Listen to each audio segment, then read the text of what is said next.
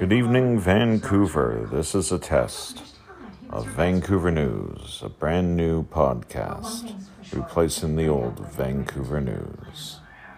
Have a good night, Vancouverites, and looking forward to producing quality podcasts.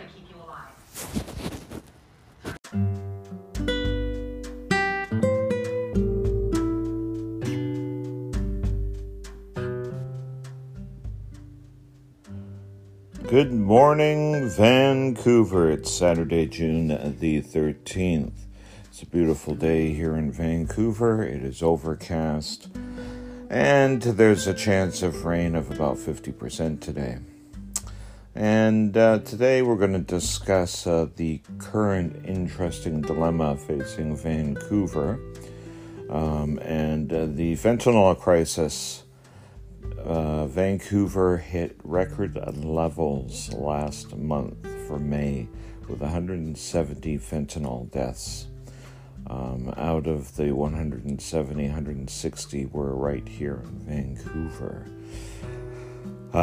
So what's happening, it appears, is that now the drugs are in short supply with this whole pandemic, and they are now cutting these drugs with more and more fentanyl, which is resulting in more and more deaths.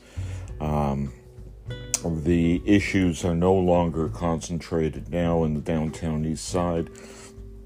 Since the clearing of Oppenheimer and the recent injunction at Crab Park, the downtown east side is actually thinned out a bit, and we are finding that wherever the residents of the downtown east side have found new homes in the form of SROs and hotels, so single resident occupancy, we are finding that the problems that have always been systemic throughout Vancouver and the downtown east side have now spread throughout the city, with the exception of Cole Harbour. So we're in an interesting period of time, not to mention Vancouver has suffered about $170 million budget shortfall.